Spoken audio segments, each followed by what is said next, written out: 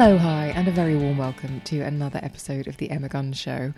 As we revisit some of your favourite episodes over the summer and before a little bit of a relaunch and refresh for the podcast, I wanted to share one from the vaults with you. Now, if you're a regular listener to the podcast, you'll know that I've been on quite the journey when it comes to my body image, my health, my fitness, and my diet. It has been a slow process. And forcing myself to look away from everything diet culture throws at us and makes so tantalizing has been really hard work. Really hard work. I'm not going to lie, it's been so difficult. But it is work worth doing because now I understand how to move in a way that makes me feel good. I know how to feed myself in a way that fuels my efforts and is also delicious and exciting. And I also don't equate thin or small or tiny with being happy, valid, or successful. So this conversation is from the summer of 2019, and it was probably one of the first conversations I had where some of the pennies really did start to drop in my own mind about my own relationship with food and my body and exercise. Laura Hoggins was a marketing director turned personal trainer who had not only changed her health and her body, but her mindset. And that, my friends, is the crucial element. For years and years, I bashed my body and I thought it was just about what I ate and how I moved. And it was so much more. The work really came when the changes started to be made, when I was able to change the way I thought about it all. She was the first walking, talking example I had on the show of someone who had accepted they didn't feel great, taken ownership for their part in getting to that place, and then consciously worked towards steering their way out of that inertia and into a way of living that brought happiness, fulfillment, and a sense of peace and a sense of self. So that's why I want to reshare this conversation, because it bears what I hope are the hallmarks of all the episodes of The Emma Gunn Show. It's authentic, it's vulnerable, it's helpful, hopefully, and also I really hope that it's inspiring. So sharing her story of turning her life around and how you can too, it's Laura Hoggins on The Emma Gunn Show. Right, so this is super exciting, and also one of those podcasts where you sit down and you have a good hour's chat before you start recording. True story. Laura Hoggins, Laura Biceps on social media, is joining me, and it's such a lovely sort of a reintroduction because we've met before. Yeah. In your old life. Yeah. And then we re-met properly at a Soul Cycle class. A new life. And we met on bikes next to each other. Yeah. And suddenly realised, oh yeah, we know each other from before. Yeah. So you are a personal trainer. Correct. You are all about the positivity. You are one of life's optimists. Yeah. And the reason why I wanted to get you on the show is because you are somebody who is in personal training now, but that's not your origin story. No, not at all. Not at all. So the context in which we met was by Emma Scott's desk in L'Oreal HQ. Correct, yeah, in the thick of it. It was, I remember very clearly where we were. It was an incredible place to work, but it feels like a very distant memory in my life now. I feel like I've definitely... I learned so much from it. I absolutely loved it, but I'm in a very, very new chapter of life and one that feels far more authentic to me, to what I was born to do, I feel. Okay, so that was obviously what we're going to unpick. Yeah. So you were very much, what were you doing day to day? It was very corporate. Yeah, correct. I mean, it's one of those things that when I was growing up, I mean, I'm an only child, and I literally, if you speak to my poor parents, I did every single sports club I could do. I did judo, canoeing, football, basketball, cricket, hockey. I was in some sort of stamp collecting club, chess. Like, honestly, I lived for team sports. I just loved it. And I was a very keen footballer, but I didn't really like doing much that sort of the standard girl things. So like dance club and all of that, it wasn't really my jam. And I've just grown up getting my energy from other people. I loved working together with people as a team for whatever, some sort of common goal. And that was always my passion. If you'd asked me when I was 8, I was going to be a waitress on roller skates. If you asked me when I was 15, I was going to be a physiotherapist. Because if I didn't make it as a professional sports player, I wanted to work within sports, and I thought, do you know what? I'm gonna be a physio. I'm gonna be not playing. I'm gonna be in the back room staff. That would be amazing. That's interesting. The person who looks after the athletes. There you go. We'll come on to that later. Right? Yeah. That refers to our previous hour conversation. But yeah, it's It was one of those things that's what I was desperate to do. And then as you get to it, I sort of went through university and life took a slightly different turn. And you sort of get into the drinking culture and life's all a bit more of a party. And I just think I lost my way a little bit.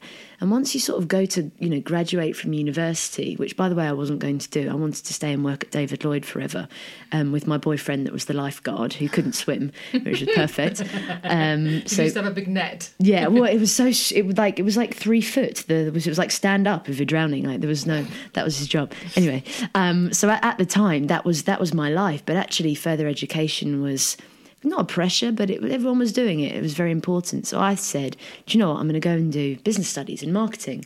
Coming out of university, it's like, right, well, I need to get a marketing job somewhere.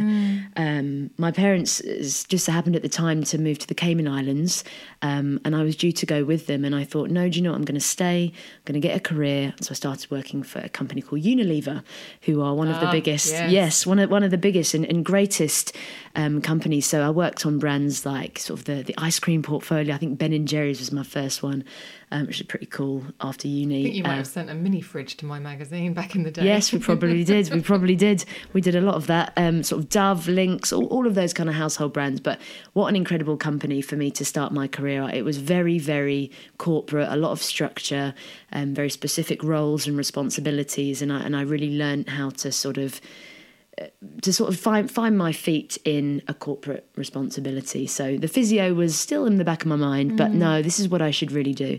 And as a woman in fitness, it's really hard for you to see what that career path could look like. It was all guys. All the guys that, in teams were men. So I was thinking, okay, maybe that isn't for me. I'll continue to pursue this. And you build loads of friends, and it's quite cool, isn't it? When you've got your office and you live for the weekends. And it got to sort of 5 years down the line, and I thought, hang on a minute, this isn't life. And I'd broken up with my boyfriend, which was absolute devastation. We were together just over 10 years. He was like my best friend. We met when we were 15. Wow. So, I remember when he went on holiday once, I think I cried the whole week he was there because we just couldn't bear to be apart.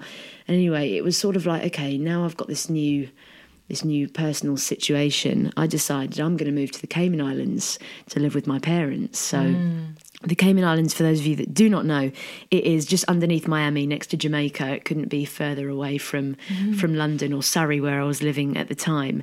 And when I moved out there, I remember I had to do a medical to join for the job that I was doing. So I was worked for a water sports company, and they had to weigh me. And it was probably the biggest shock of my life. I looked at how much I weighed and I was like, you are kidding. Like, when did this happen? So in my unhappiness of being so stressed at work, I'd gained so much weight, and I think I was just a little bit numb to it. And I was finally faced with this number that I had to give to my work. Well, this is how much I weigh. And if you weren't self-conscious before, you suddenly were. And I had to be on the beach all day. And I suddenly felt like an absolute house, I'll be honest. I felt so uncomfortable in my own skin. I thought, something's got to change. Otherwise, I'm just down this spiral of working too hard and I'm not prioritising myself. I'm smoking too much. I'm drinking too much. I'm partying too much. And although it was really fun at the time, at some point I felt like, I couldn't live this facade of life's really good and it's a party, because I wasn't really, serving my health or my wellness, really. So when I was in the Cayman Islands for a year, I lost 52 pounds exactly. I lost £1 a week, very random. And that is because I suddenly had no pressure. I was living life outside on the beach. I had a load of guy mates and we just hung out on the beach all day, and there was no worries. There was no comparison. There wasn't really any social media. It was nothing really. And I just found myself again.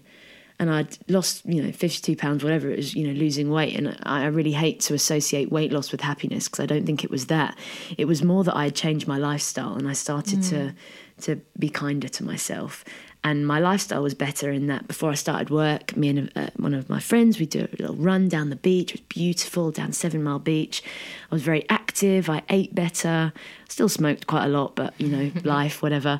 And yeah, I was like there for a year, and I said, you know what, Mum, I think I'm ready to go back. I've sort of had this escape almost, and I need to go back because the career's happening without me. And actually in that year, I was very worried, like, oh my gosh, you know, I'm going to halt my career, you know, what my friends think. I came back and nothing changed. I went back actually back to Unilever for a year or so, because I just rang my old boss and said, can I come back? He was like, yeah, you can just do what you did before. Like a year had passed. So that's, you know, when you worry, like... How old were you at this point? I was it was 2008, so I was mid-20s. Right. I was mid-20s, and I was like, I've had a bit of a career, but I didn't ever have that gap year. So I felt like now I've had that escape, and I've come back, and do you know what? I feel like such a different person, just an enhanced version of me. I was still always the same, but I just felt like I'd had control of myself a bit better. I'd kind of let things get out of control for a bit. That's a lovely way of describing it, an enhanced version of myself. Yeah, I really was. I like when I say I'm a different, but I'm not. I'm exactly the same. Yeah. But I just I prioritise myself a bit better, I'd say. So I came back, and then I was like, when I was at Unilever, I was like, do you know what? I'm ready for a new challenge now. I feel so much more confident in myself. I'm gonna get a new job. And I had this interview at L'Oreal, which for me was kind of when you're working on like soap, detergent and margarine, you know, working at L'Oreal looks a little bit like, wow, they all wear Louboutins and wear red lipstick, because I'm not sure I can do that. You know, that's not really me. And I went and I had and this... a lot of them did. Right, yeah, well, I was kind of a little bit different, but do you know what? It really worked, because there are some things about, you know, a lot of things about the industry that I was so passionate about. Like, I love like I've dyed my hair every single colour. I love, you know, hair products and beauty products, and I really love the industry. And actually, I remember in my interview, they didn't really ask me so much about my CV. They said, "What do you have in your makeup bag?" And I loved it, because it was all about a feeling. It was about a passion of something that they really believed in. And no matter what it was, you know, if people could talk so passionately about something that was just an eyeshadow, I thought that was incredible. So I thought, you know what, it seems very dynamic. I think I'm going to learn a very different way of this corporate life. So I went to L'Oreal, and I met a lot of incredible people who I still call my friends today, most of them.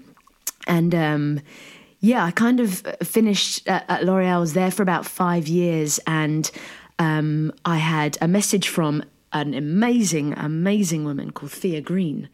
Ah, Nails Inc. Exactly. So Thea Green, she, you know, I don't think she'll mind me saying this. She sent me a message on LinkedIn saying, "Do you want to meet?" That was it.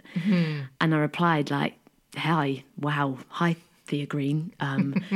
Yes, I would love to meet you." And we went for a coffee, and we had this most amazing discussion. I just thought, I have to work for this woman, because all so far I've worked for big corporations, and I've worked for the man that I don't know. And it's been amazing, and I've learned a lot. But this woman is doing this from nothing. She's done this from scratch, and she's built this empire and this brand that I love. And I thought, I'd love to learn from this woman. So I went and worked for Thea Green for a year, and it was absolutely amazing. It was stressful at times, as you can imagine. The industry is hugely dynamic, and I loved it. And it gave me the confidence to go, I could do this on my own.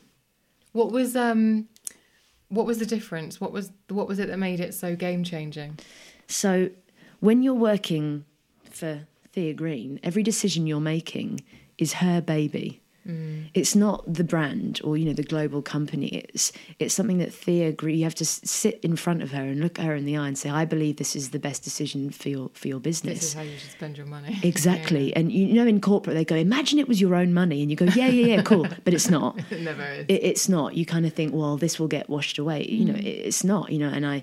And Thea and I had an excellent professional and personal relationship, and I would still call her as a friend now. She trains at my gym sometimes. She's awesome. But I kind of saw underneath the layers, and I saw what it takes to run your own business and be your own brand. And I talk a lot about the importance of resilience in the career that I do, and that's one of the things I think Thea has. No isn't no. If you feel very strongly about something, if you have a passion, if you have a belief, you keep going until something happens.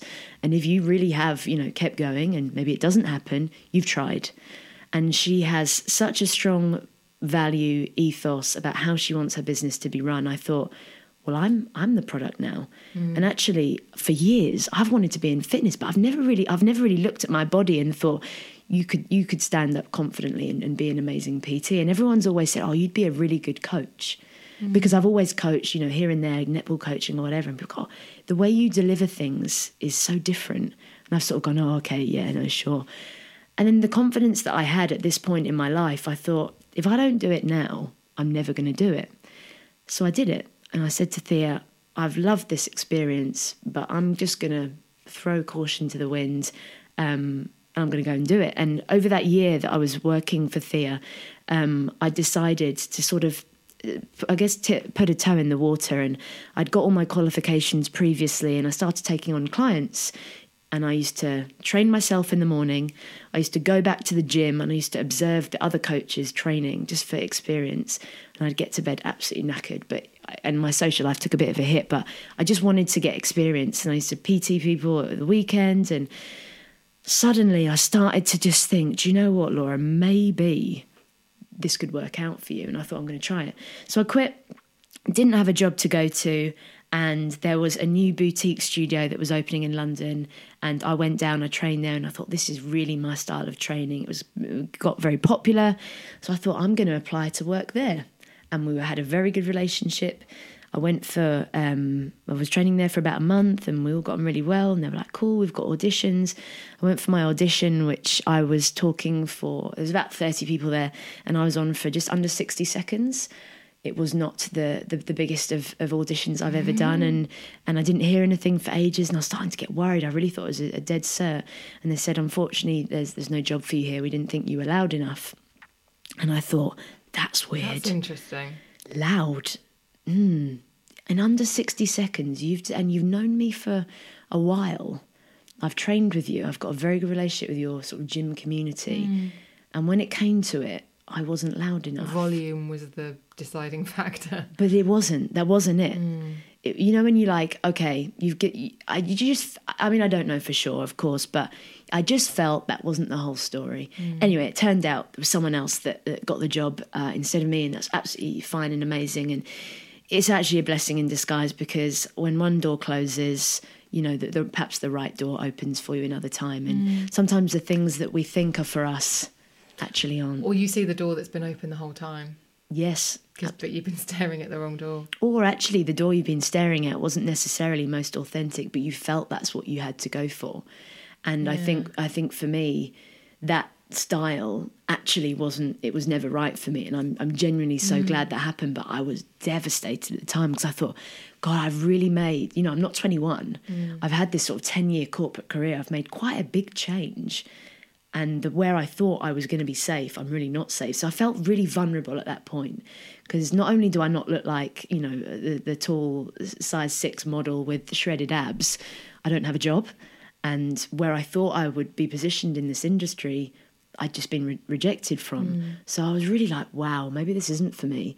Maybe I just go back. And I'd always said to myself, like, I'll give myself 3 months, whatever, and see what happens. Anyway, I got a call one day. Hey, the Ministry of Sound are going to open a gym.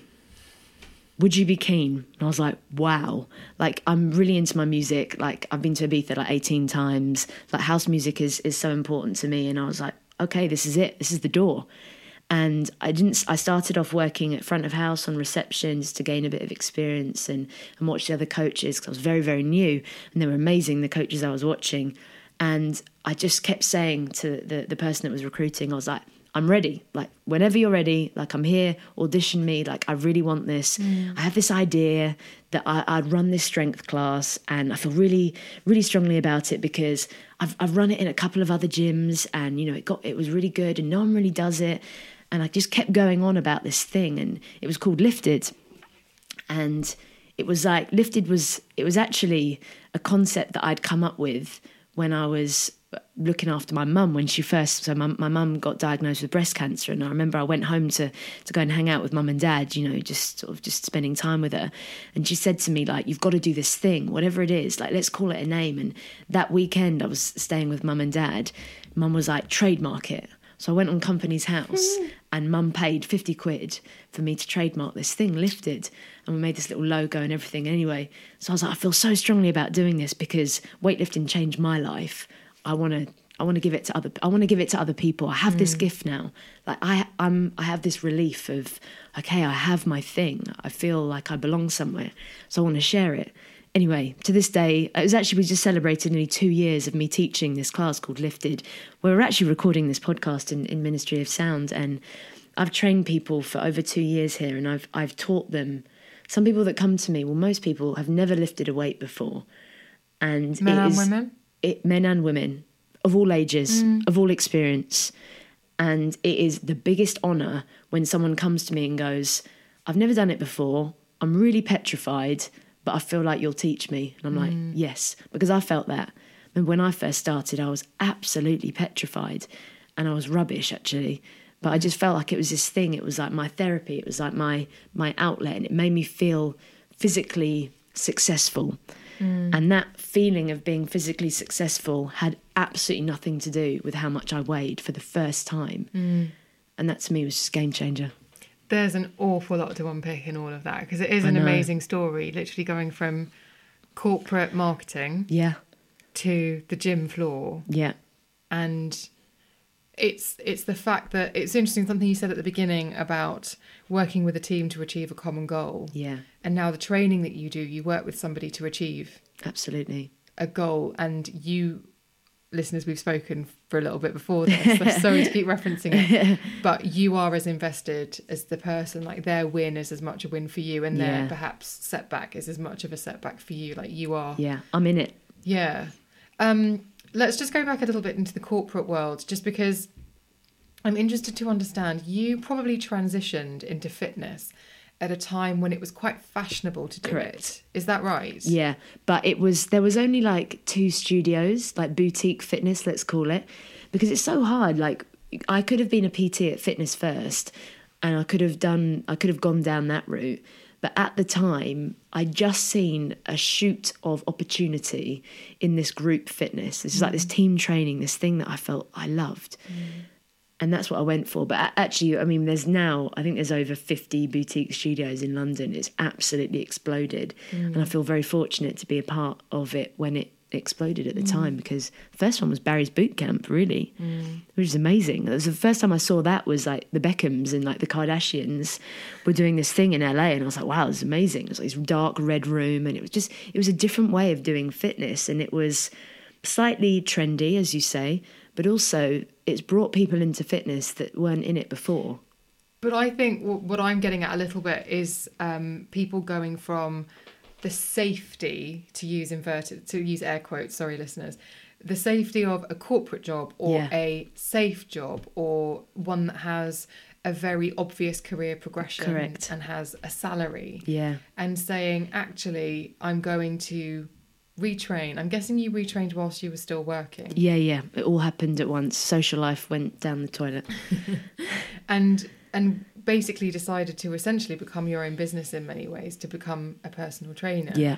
So talk to me about the decision making, and when you were doing the training. Yeah.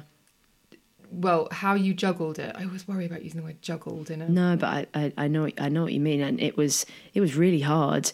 Because I was always like, if you ask my mates, like in the peak of my party season, let's call it, I would more than likely be the person that's got the story.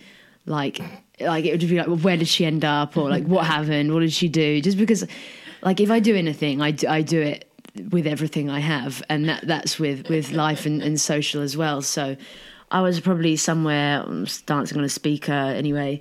And I just suddenly realised I could do that, or I could use that time to invest in myself and retrain. So my social life did take quite a big hit. And so did you have to change the way that your brain was thinking, rather than thinking about like the pleasure centre and going, I want to have fun tonight, or I want to have fun this weekend? Were you thinking, for the purposes of the fun I could have in 18 months time, when I could do X? Yeah. I'm going to dial it back and I'm going to do this. Exactly. So it was like instant gratification, let's go out and get smashed. Or, you know, and like sit and have a cigarette outside somewhere till 3 a.m. perfect. Like that was great. Do you still smoke? No, not now, not now. Good. I don't, but I used to, and that was like great. It was like the good times, just, you know, sitting outside and just talking a load of rubbish with people. Not rubbish, but you know what I mean. And this time, chatting shit is what they call it on the street. 100%. I chatted a lot of shit for many years, but it was great shit at the time. Yeah, so I'm literally like, right, well, I could do that, or I could sit and I could read about, you know, the pulmonary vein and, you know, the different training considerations for women or whatever, because I genuinely was interested. Like I was into my training and I wanted to understand more about the principles behind it. And I knew if I didn't do it now, I would never do it. And I didn't like the projection of my life continuing to be where it was, because... This is something I wrote down, actually. So you must have been working for, 4 or 5 years before you went to the Caymans? Yes, exactly. 5 years, yeah. So I think it's quite an interesting... I've always felt quite guilty about the fact that if my work is repetitive, it's almost as if I go into standby mode. Yeah. And I stop... I stopped being lively. I can't think of a better way of describing it.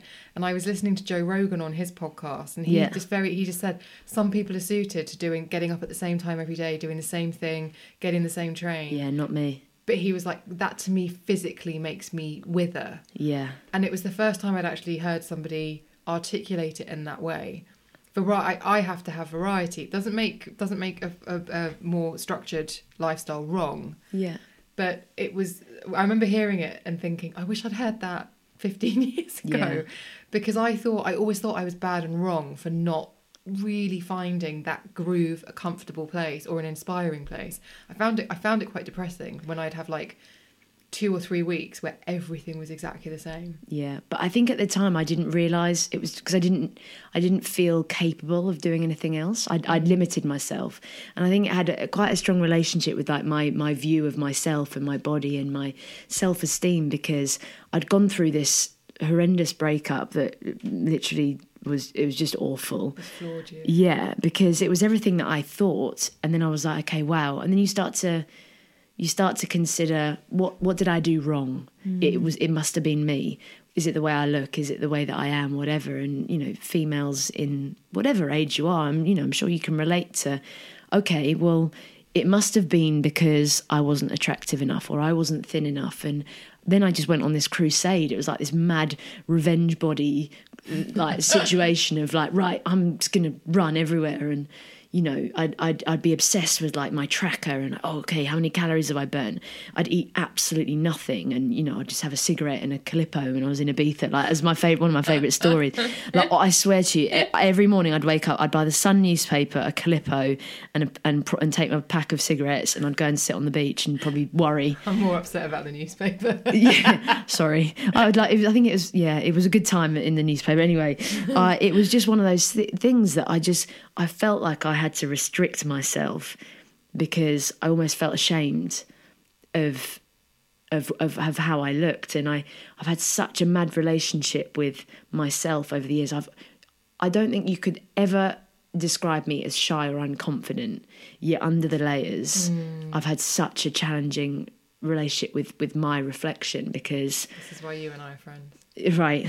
But it's almost like I've got so much life and energy to give, but I gave so much that I forgot to give to myself. And I almost forgot I was important. And I didn't realise what I wasn't doing until I was doing it. Right. And I sort of found this, oh my God, I can actually, God, I feel better. I haven't absolutely done myself in this weekend. I feel really good. And what I'm not here to say is, don't drink and don't any vices, whatever, don't do it. I just mean that I think I did it as almost like an escape, because I didn't really want to face. When I was in work, I was all in. I was going for it. When I was going out, I was all in. And I didn't give myself the time to really ask myself, are you all right? Was your sense of identity your job title? Or the brand that you were working on? I don't think it was necessarily the brand. It was more, maybe I was very much in the here and now, and this is really important, and work was very important. You'd hear me a lot go, oh God, I sort of wasn't negative about it. I was like, work's a lot at the moment, but it'll get better soon. And it never did, because I was constantly giving to it, because it felt good to give to it, because I felt like I was doing the right thing, and I sacrificed myself at the same time. I call it load bearing, where you just keep on, you do one task well. Yeah. So you want to go, look, what, you think I did that well? Look at me doing this. Yeah, yeah. And case in point, doing a podcast every day in May. Did you? Yeah. But since and with the health scare that obviously listeners know about, Yeah. I suddenly thought, well, who was I trying to impress? And I wonder whether you were having a similar thing of, again, I'm wondering about ego and sense of identity. And the more I can do, the more you will think. Was it about what other people thought of you? Were you disconnected from what do I think of myself? And was that why maybe the whole not looking after yourself thing? It's very weird. I can try and best describe this as, I never wanted public praise, but I wanted the person that I valued to notice. Yes. So I never wanted to be the award winner on the stage of the company's best employee. That I found that a bit awkward. I don't like standing on the table on my birthday, but I want that one person that I really care about or I'm really inspired about to maybe just go, do you know what, that was really good. And that was enough for me. Yeah. That was enough for me. If it was someone that I really wanted or I really aspired to be, I just wanted them to be like, yeah, cool, you've done a good job there. So joining the dots, and I'm coming from a real place of love and compassion here because I feel you. Yeah.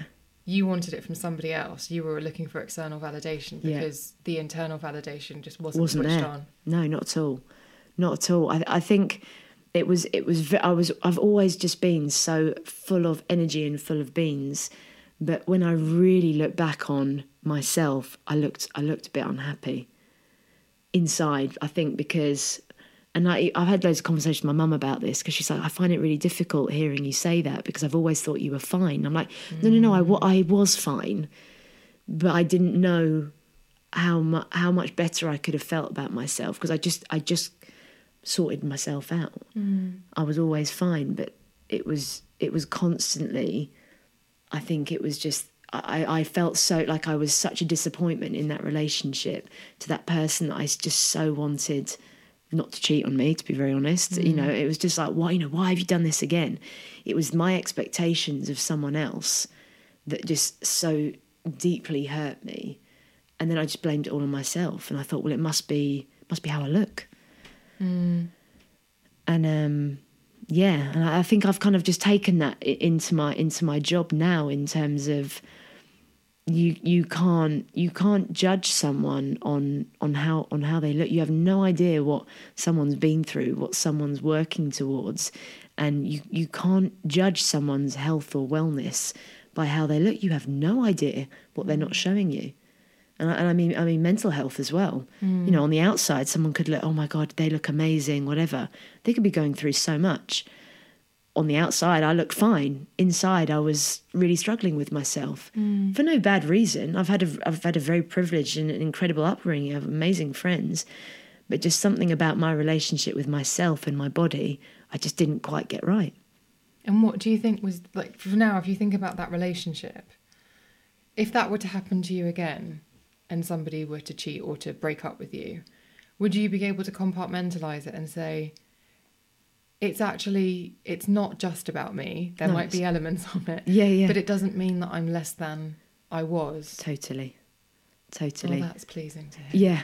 No, honestly, I feel like it's one of those things. I look back at it and I do think I wish there's things I'd done differently, because I think the way I felt about myself was probably externalized onto him as well, which he probably found it difficult to deal with me if I wasn't feeling as that confident, if that makes sense, because he didn't understand why I wasn't. And then he would do, I don't know, it's hard to look back at it.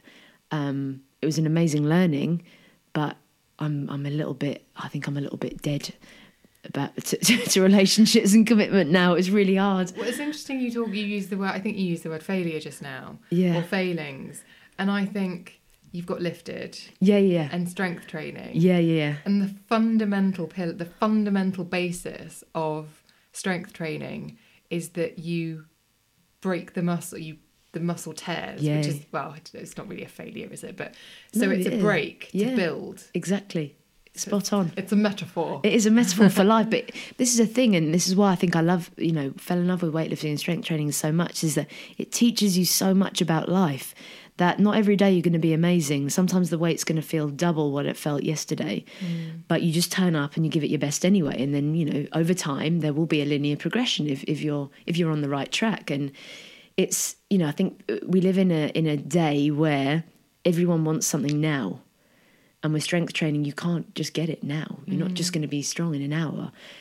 Ladies that weightlift, you're not going to get turned into the Hulk after, one session. It's just the instant, when we talk about external validation, but there's instant validation, and weightlifting takes time to develop that strength mentally and physically. It's interesting, isn't it?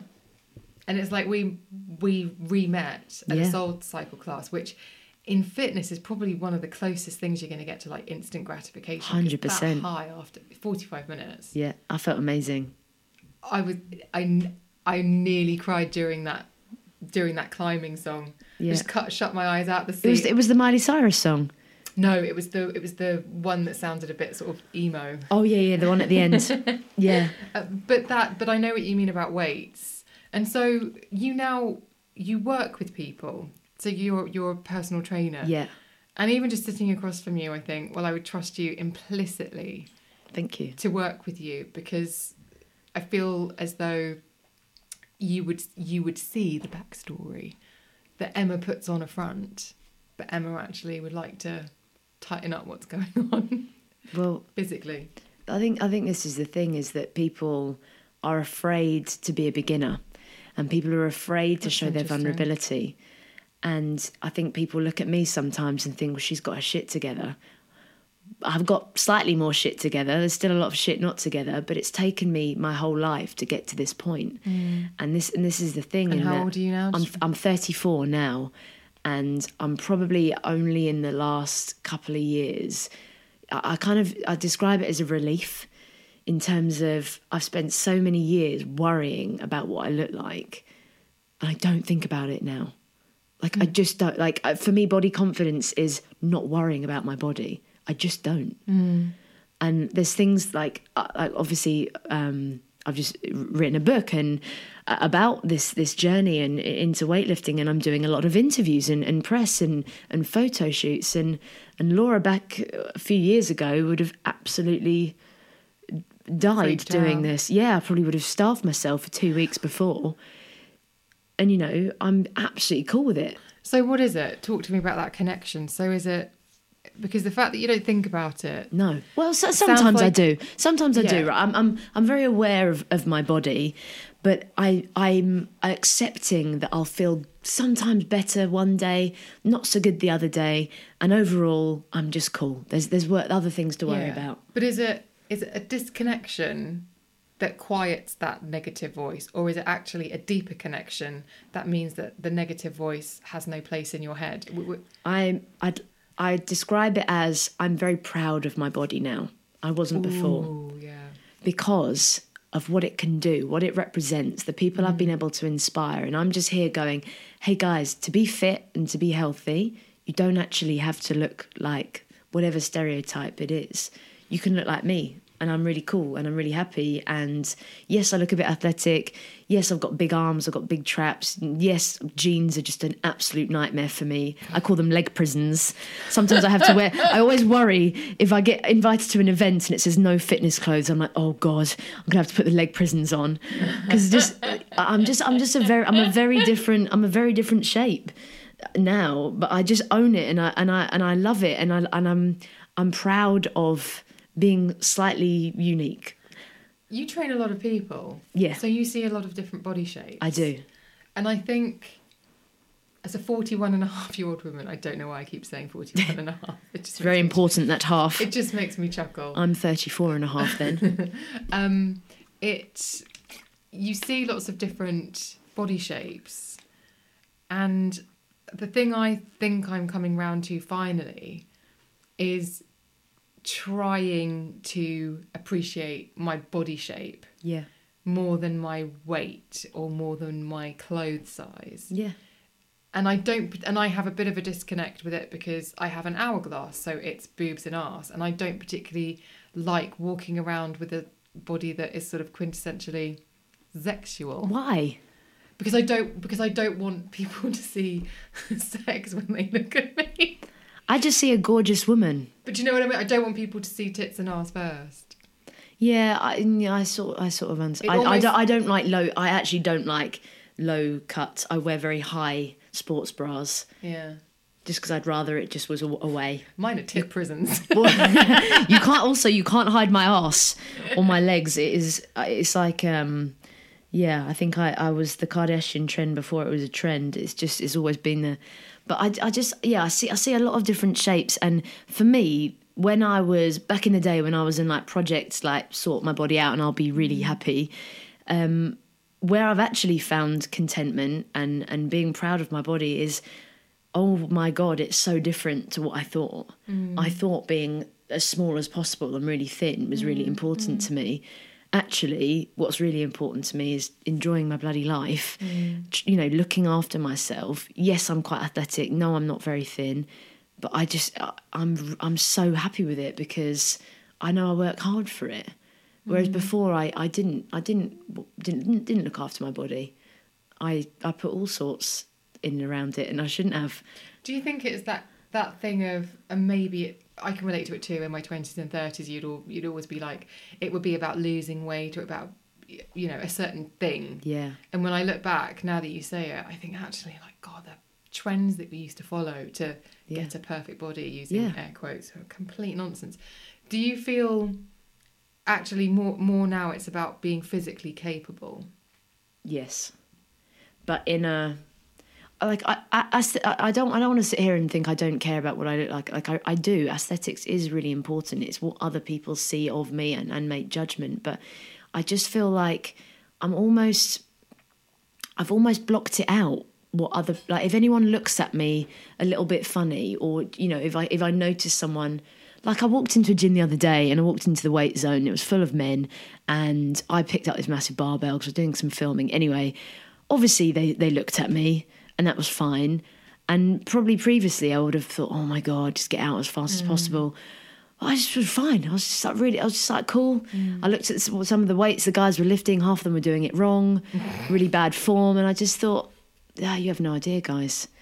I just feel in such a more educated and experienced position where I know what works for me now. Yeah. And what that looks like is very different from what I hoped it to look like. And I like to celebrate, what I look like now. If somebody is listening to this and they are in a job that is quite corporate, that maybe they enjoy, or it doesn't actually have to be a corporate job, they're in a job that maybe they enjoy, but they've put something that they feel is a passion on the back burner, because you said at the top of the show that you were always very sporty and active when you were a kid, and then got sort of pulled into the obvious, traditional sort of work life. Yeah.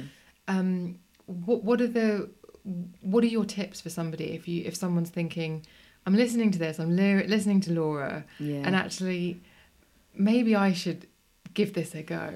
Yeah, I guess for me, like, I do not regret 1 second of my corporate life. Like, I loved it, and I genuinely think it's put me in such a solid foundation to be able to, for me to pursue this entrepreneurial career that I have done, because I understand how things work. So I've kind of seen the other side of it. So I think it's great, but I genuinely believe that if there is something you feel so strongly about, there is absolutely no reason why you shouldn't pursue it. And it doesn't mean you have to put yourself in a really unsafe position. Make a plan that's set. Financially, I mean, because I really, from my perspective, I really understand what it feels like to go from 10 years of having a salary, you know exactly what's coming in pretty much, and suddenly you have no idea. And honestly, I was terrified.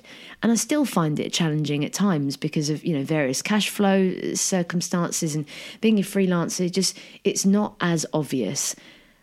But I feel like make a list, write it down. What is your purpose? What is your passion? And then start to write yourself a plan of how would I go about it. And I just feel like there's so many people in life that go, I've always wanted to do blah, blah, blah, but they've never done it. You and I are out here. We're the people that have done it. And I don't mean that in an arrogant way. I just mean it's possible. And I honestly am sat here today, like I'm, very, very happy in what I do. I have a book, I have a podcast, all these opportunities. I could never have guessed that I had done. And I genuinely believe because I had this passion, I stuck to my vibe, my authenticity, and my tribe have found me, as your tribe have found you. And you will never know if you don't try. The fear of failure stops us from doing so much in life. If we believe we have one life, why not give it a go? And if it doesn't work out, hey, do you know what? That's cool. The fear of failure is, be more fearful of not trying, I would say. Because you'll live the rest of your life wondering what if. And there'll be people out there that could be inspired what you do. And you're perhaps, stopping that from happening. Yeah. Like you shared, the impact of the work that you do. It could have an impact, a big, big impact on one person that could change their life. Well, that's the point, is I think sometimes we can get really... You and I are both on social media, and numbers are important. We're both close enough to the media to know how important numbers are. But I definitely try to put that to the back of my mind, because I would rather... Yeah, I would rather be authentic than chase numbers, and you're definitely the same. Yeah. I appreciate how the industry operates. But I would hope that I would never do anything that I didn't truly believe in. I wouldn't represent anything that I didn't use, like, love, whatever. It's just not worth it for me. I left a fantastic job with a great salary to the complete unknown. And for me, I've come too far to go back to working for the man again. To compromise. Yeah, I feel like this is it now. And people will come to me, whenever the time's right, because they realise that whatever it is I am saying, I truly mean. Yeah, you live by it. 100%. So, yeah, you've got, as you say, you've got a podcast, you've got a book. Yeah. People must come to you. And it's very dazzling when people start going, hey, how would you like to talk about this? Insert random product here. Correct. I just always say, no, thank you. But it's difficult when you see other people taking those opportunities and knowing that they're probably paying their rent or their mortgage. Yeah. Do you ever fall into the comparison trap on social? I think you wouldn't be human if you didn't. I think, in any sort of job, you are aware of your surroundings in order to understand, sometimes the direction that you could go in. It's important to know what does the marketplace look like at the moment? Where do I fit in? And sometimes I don't fit in. And perhaps at the start, I really thought, can I adapt how I am to better please an audience? I did think I'd have to do that. I remember at the start, I was slightly advised, perhaps maybe you shouldn't post as much of you lifting really heavy on your Instagram. And I was like, really? Wow, I'm not sure. Like, well, you don't want to scare people off, because, my purpose, I believe, is to try and, as I said, to fly a flag, to say, when I did this, I felt amazing. And I have so many people around me that can relate and share that story. And I thought, I could do what everyone else is doing. Yeah, I could just fall into the crowd, or I could just continue doing this weird thing. And actually, it turns out it's not so weird. And sort of my area is full of some absolutely incredible people. It's full of a lot of bullshit as well, a hell of a lot. And I could sit here and moan about it. And go, I can't believe what so and so posted. God, that workout's wrong. Why are you claiming those results? Or I could just focus on my own audience, make sure that my message is complete, correct, and as I would keep it in line with my values, and just let them crack on. Oprah said that it's always important to quote Oprah, that Obviously. when she was doing her talk show originally, the show, that all the other networks started to produce shows in the same slot, similar kind of content, and our producers are saying to Oprah, you've got to go and watch, you've got to see what they're doing. She said, if I spent an hour watching that show, that's an hour I could have spent on my content. Exactly. I will slow down. It's like, imagine running a race. You're running a race and you're in front, which Oprah was, and you want to see where everyone else is. What happens if you look to the side? You're going to slow down. Yeah. But you're not going to run straight towards your goal. Totally. And, that sometimes you look around and you might go, that looks quite similar to what I had done. But you have no idea where that idea came from. And quite frankly, I didn't invent fitness. So who am I to say that person, shouldn't do... Like, if it's supporting my message, fantastic. Yeah. The wider, the better the message. We should all be trying to make our best contribution. And, not everyone will like my message, and that's really cool. Not everyone has to do what I do. You didn't invent fitness, but you did invent lifted. Well, I did, but there's millions of people and, others that have their version before me. It's just something that they have their thing, but no one can deliver it like I can. And for me, I'm very confident in my coaching that if you come to a session with me or I train you, you'll realise what that unique delivery is that you won't get anywhere else because it's me. What is it? For me, I've been through it. I understand, and like you were saying earlier, you must get so many different shapes and sizes. And I do, as a female in fitness and with my journey, I do have this strong affinity to women, and I can look at someone and I can see how they're standing, how they're holding themselves, their behaviour, that perhaps they don't feel so confident in a gym environment. And that was me. And I just want to be that person that goes, this is going to be fine. You're here. This is going to be a great experience. You're very capable. Do not compare yourself to anyone else because this is your journey and we're going to start this together. And I want to try and educate and give people the tools to go off and smash their day. Like, they're with me for an hour. And in the grand scheme of someone's day, an hour is a hell of a lot of time. So I need to make sure I'm setting them up for success, and it should be the best hour of their day. And that's so important to me because I didn't have that. And now I want to give it to other people. And it's not I'm not here to deliver torture. I'm here to support you. I'm going to give you a bit of what you need, a bit of what you want. I'm going to make you, you leave the room that little bit stronger because life's really stressful. So I'm not here to beat you up. And that's speaking to your character. We were talking before, listeners, about the fact that we've both fallen into the trap previously of making sure other people are okay before we make sure we're okay. Yeah. So I wonder when that definitely happened to me, to my detriment, and it happened to you. You were the person who was a real giver and perhaps wasn't getting back from the people you were giving to what you wanted. And I can totally relate to that. And I wonder how you are able to give to your clients and be there with them, like really champion them, but be boundaried so that you don't stop giving to yourself. Like, is that, now that you do it professionally, that must be a skill that's really important for you to be able to articulate and master. Absolutely. And I think I've had to learn it over a long period of time, if I'm very honest. And there are times where I think, do you know what, I've not left anything for myself. And I think when you first go freelance, you go on your own, there is this ability to just go yes to everything. Because I wanted to, everything was an opportunity to me and I was willing to put the work in. But what I didn't realise was there was only so long I could have done that for.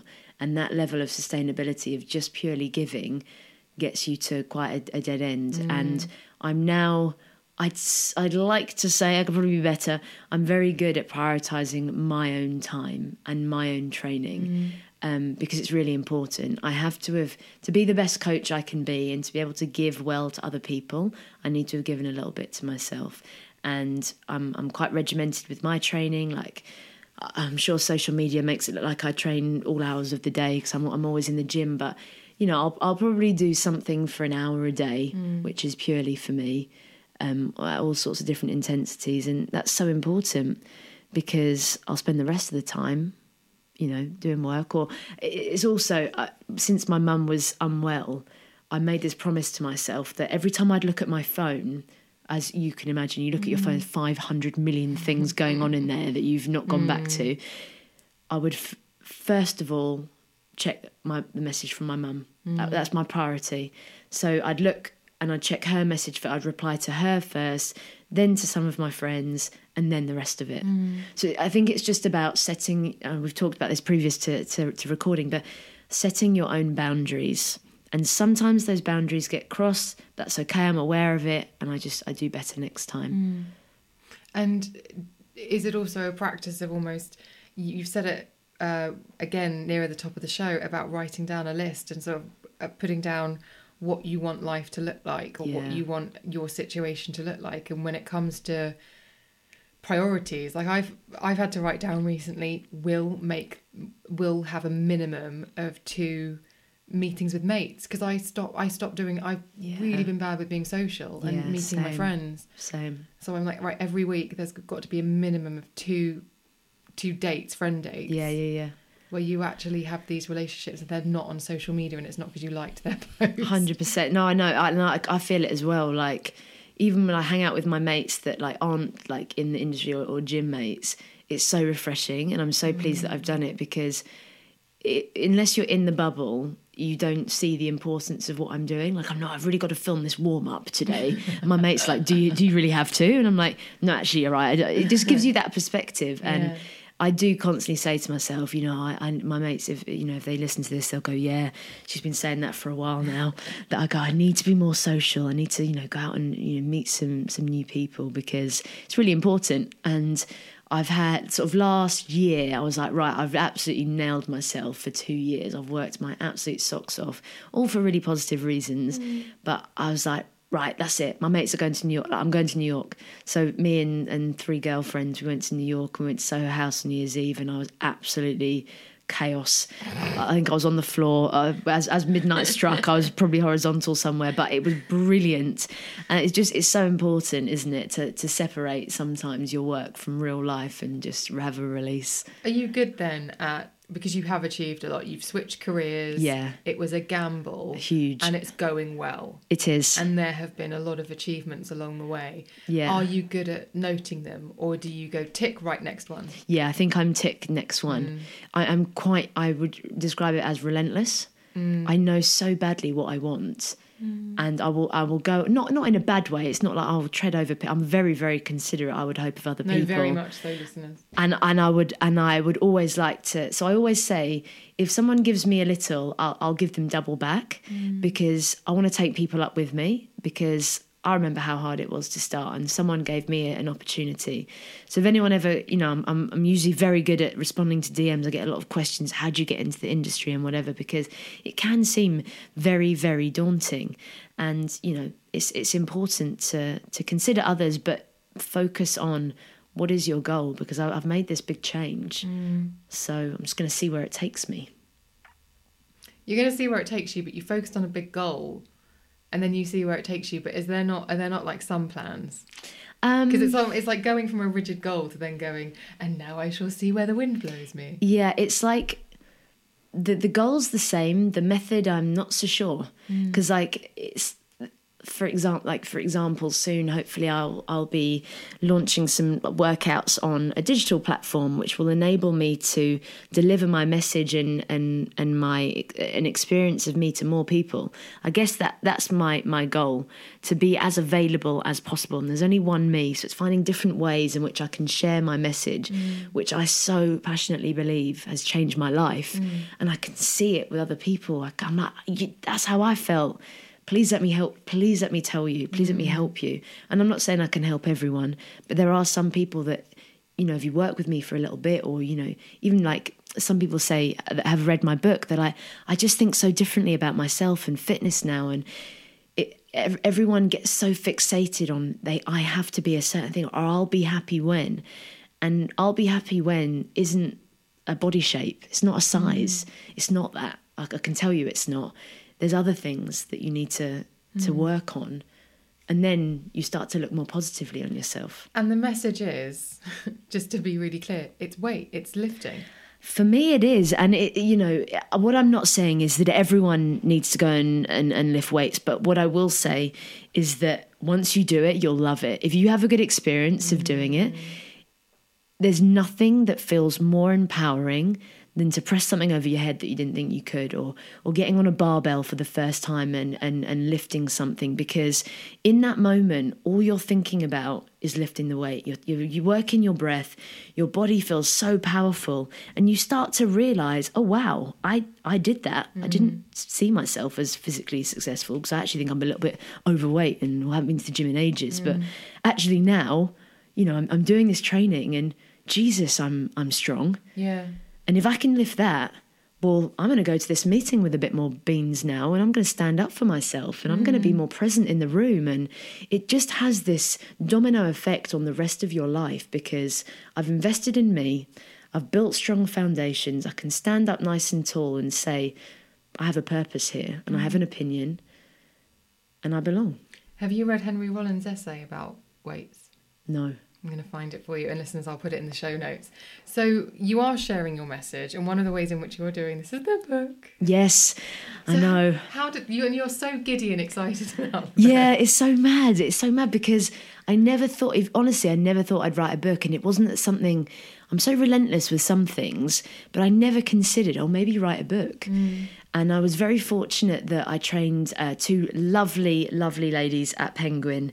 I didn't realise they worked at Penguin, because I just see everyone in first name and, you know, Julia and Emily from the gym, and I'm just focused on their training. And, you know, one day we had this conversation. It's like, we work for Penguin, and you're quite different in your delivery and how you work with people. It's not over, you don't beast people. It's not about lifting the heaviest always. It's about effort. That's a bit different to the narrative that we've perhaps heard about gym and fitness, which is no pain, no gain, and go on this 5 million hour diet and you'll be thin. So it was like, okay, well, yeah, maybe it is a bit different. So I wrote a concept, and I didn't realise how much I loved writing, because I'd kind of gone from this office job, typing away. I was suddenly freed from it, and all I have was my phone. I've had years of carting around a bloody laptop and folders and all that shit. Now my life is just my phone, and I'm standing up and I'm free in a big room all the time. It feels amazing. And now I was sat down again writing, and I had without sounding big-headed, everyone always says I have a very good way with words and how I describe something. Don't be big-headed. You have to celebrate the things that you have strengths at. Okay, I am quite good at writing. I'm giving her the face. Yeah, you can't see this, but I've got big eyes at me. I'm quite good at writing, and I like describing, things I'm passionate about. So I wrote this concept, and I suddenly became like my biggest advocate of like, oh my God, I really want to write this book. And I just got so excited about the opportunity of doing it. And I wrote about 40,000 words. And I wrote it over a period of, say, 3 or 4 months. And it was one of those things where you have that conversation. They go, how long do you need to write the book? And I go, well, I don't know. How long do people usually take? I'm not J.K. Rowling. I've never done this before. And some days I wrote 3,000 words. Some days I wrote none. And it was really an emotional roller coaster, because you're piecing together these fictional chapters of your life. And sometimes I'd be writing at 3 a.m. because that's just when I woke up and I was like, I have to write about this now. So what's the structure of the book? Is it autobiographical with your story? So some parts. So at the start, it's more around me, and kind of setting context of why I'm about to tell you, why I think you should know about this, because I've been there, I've done that, I've done all the diets. I wanted to be really thin, and actually didn't find happiness there. And parts of it are, it's all very, very, I'm very, very honest. But some of it's quite funny, because we do, everyone's like, oh, the kale diet. I'm like, okay, great.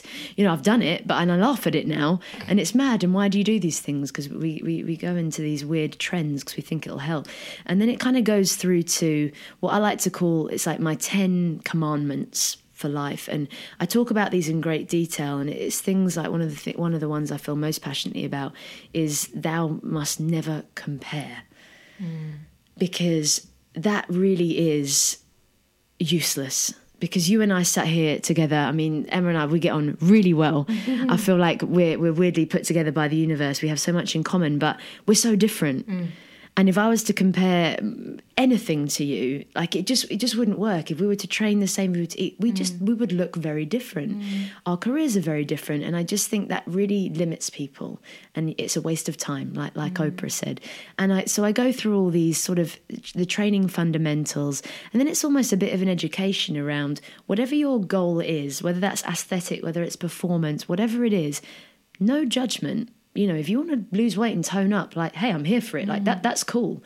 If it's in the pursuit of health and wellness, I just wanted to show you how to do it in a sustainable way, because there's a lot of bullshit out there about how to achieve something in 7 days or 14 days or whatever. And I've been training my whole life, really. And it's not about getting to a certain weight or a certain size.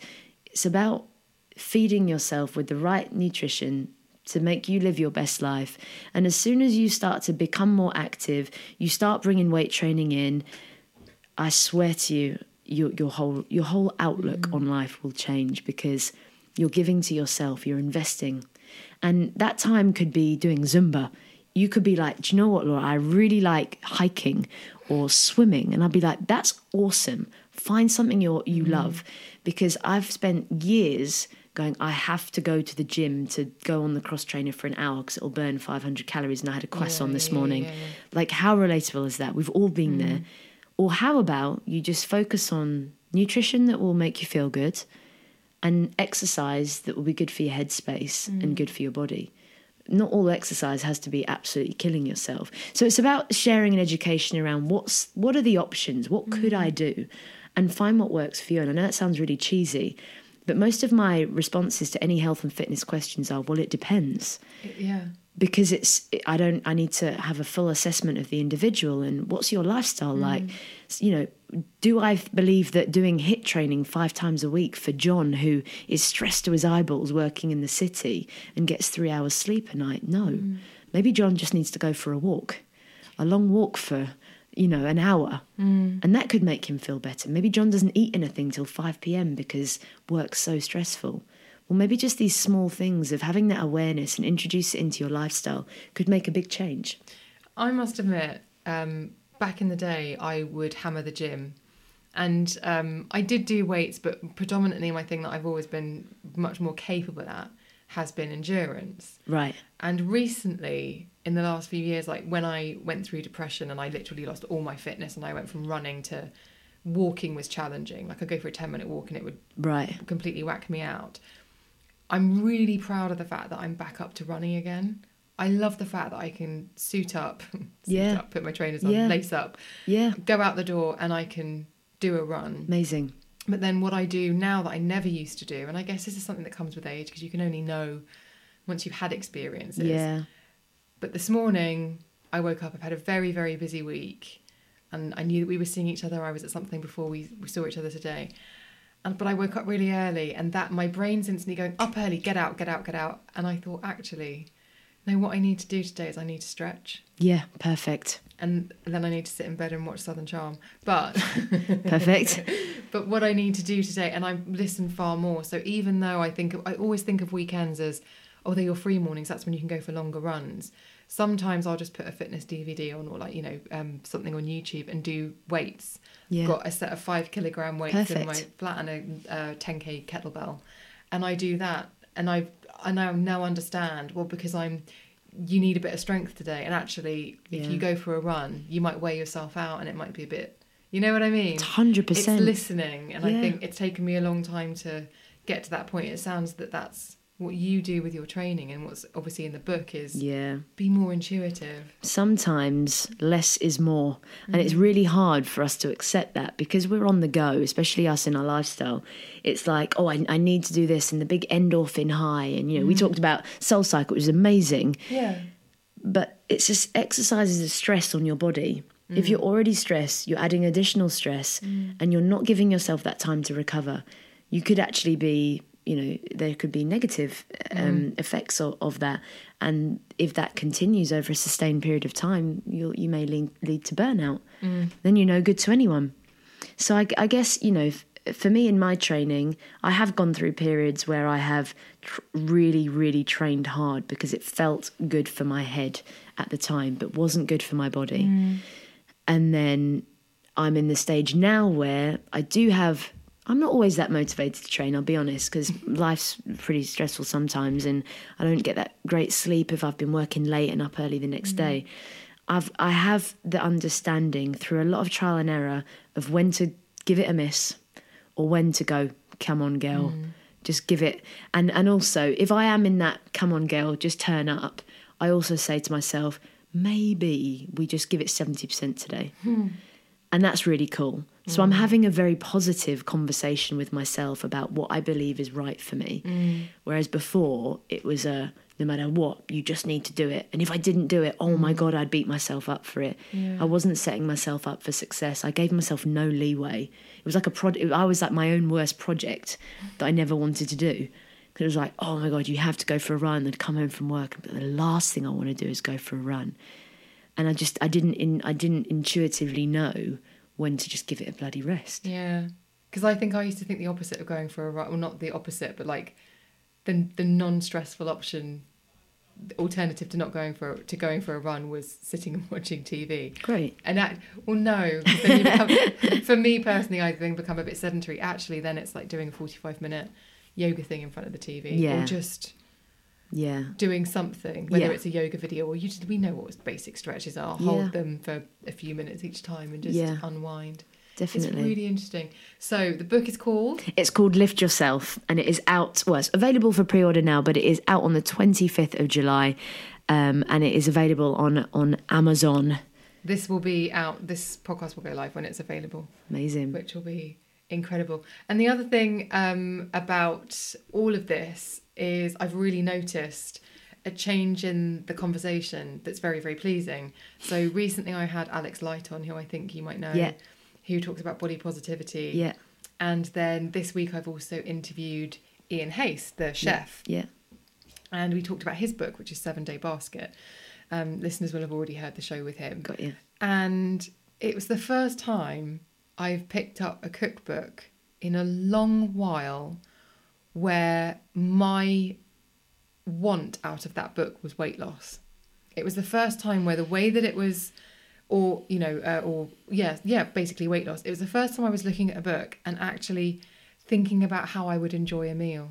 Right. Because there was so much guilt associated with food and enjoying certain types of food. Yeah. And I read it, and I was reading the introduction and just how it's formulated and structured, and I thought, nothing's off limits here. Nothing's off limits. I can have all of this. Yeah. And that was, again, to what you were saying about nourishing yourself. Yeah. And listening to yourself and what you need. And that I felt really lovely. Yeah, but to think I'm not being deprived, or I'm not choosing to live a life where I deprive myself. But it's not excess.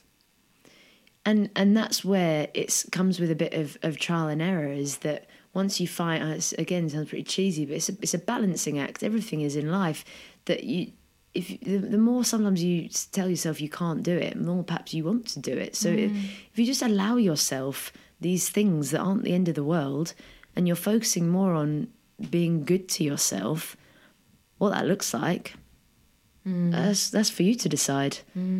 For no one else. You're in control. What a lovely message on which to end. Laura, thank you so much. Obviously, the links to you, the podcast, the book, all the other flipping things that you do. Where you can train with me around. Exactly. Are going to be in the show notes. Listeners, I'm going to make her take me into Ministry of Sound. 100%. Because I never was cool enough to go back in the late 90s. And so I feel You're cool now. She's very cool. So I feel like I just want to go and see what it's like when it's empty, which is probably when I would enjoy it the most, because I'm not that much of a raver. Thank you so much. It really has been a pleasure to chat. Thank you so much.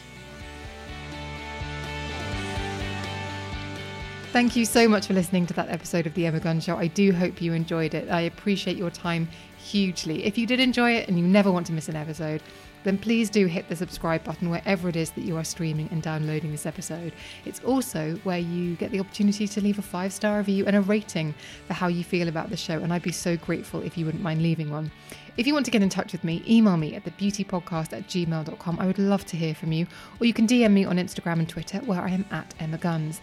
If you fancy chatting to me and thousands of other fellow listeners of the podcast, then click the link to join the Facebook forum. The link to join is in the show notes, which can be found wherever it is that you are streaming and downloading this episode. You have to answer a couple of questions, but we cannot wait to see you there. Come over and join the conversation. Thank you so much for listening. I will see you on the next one.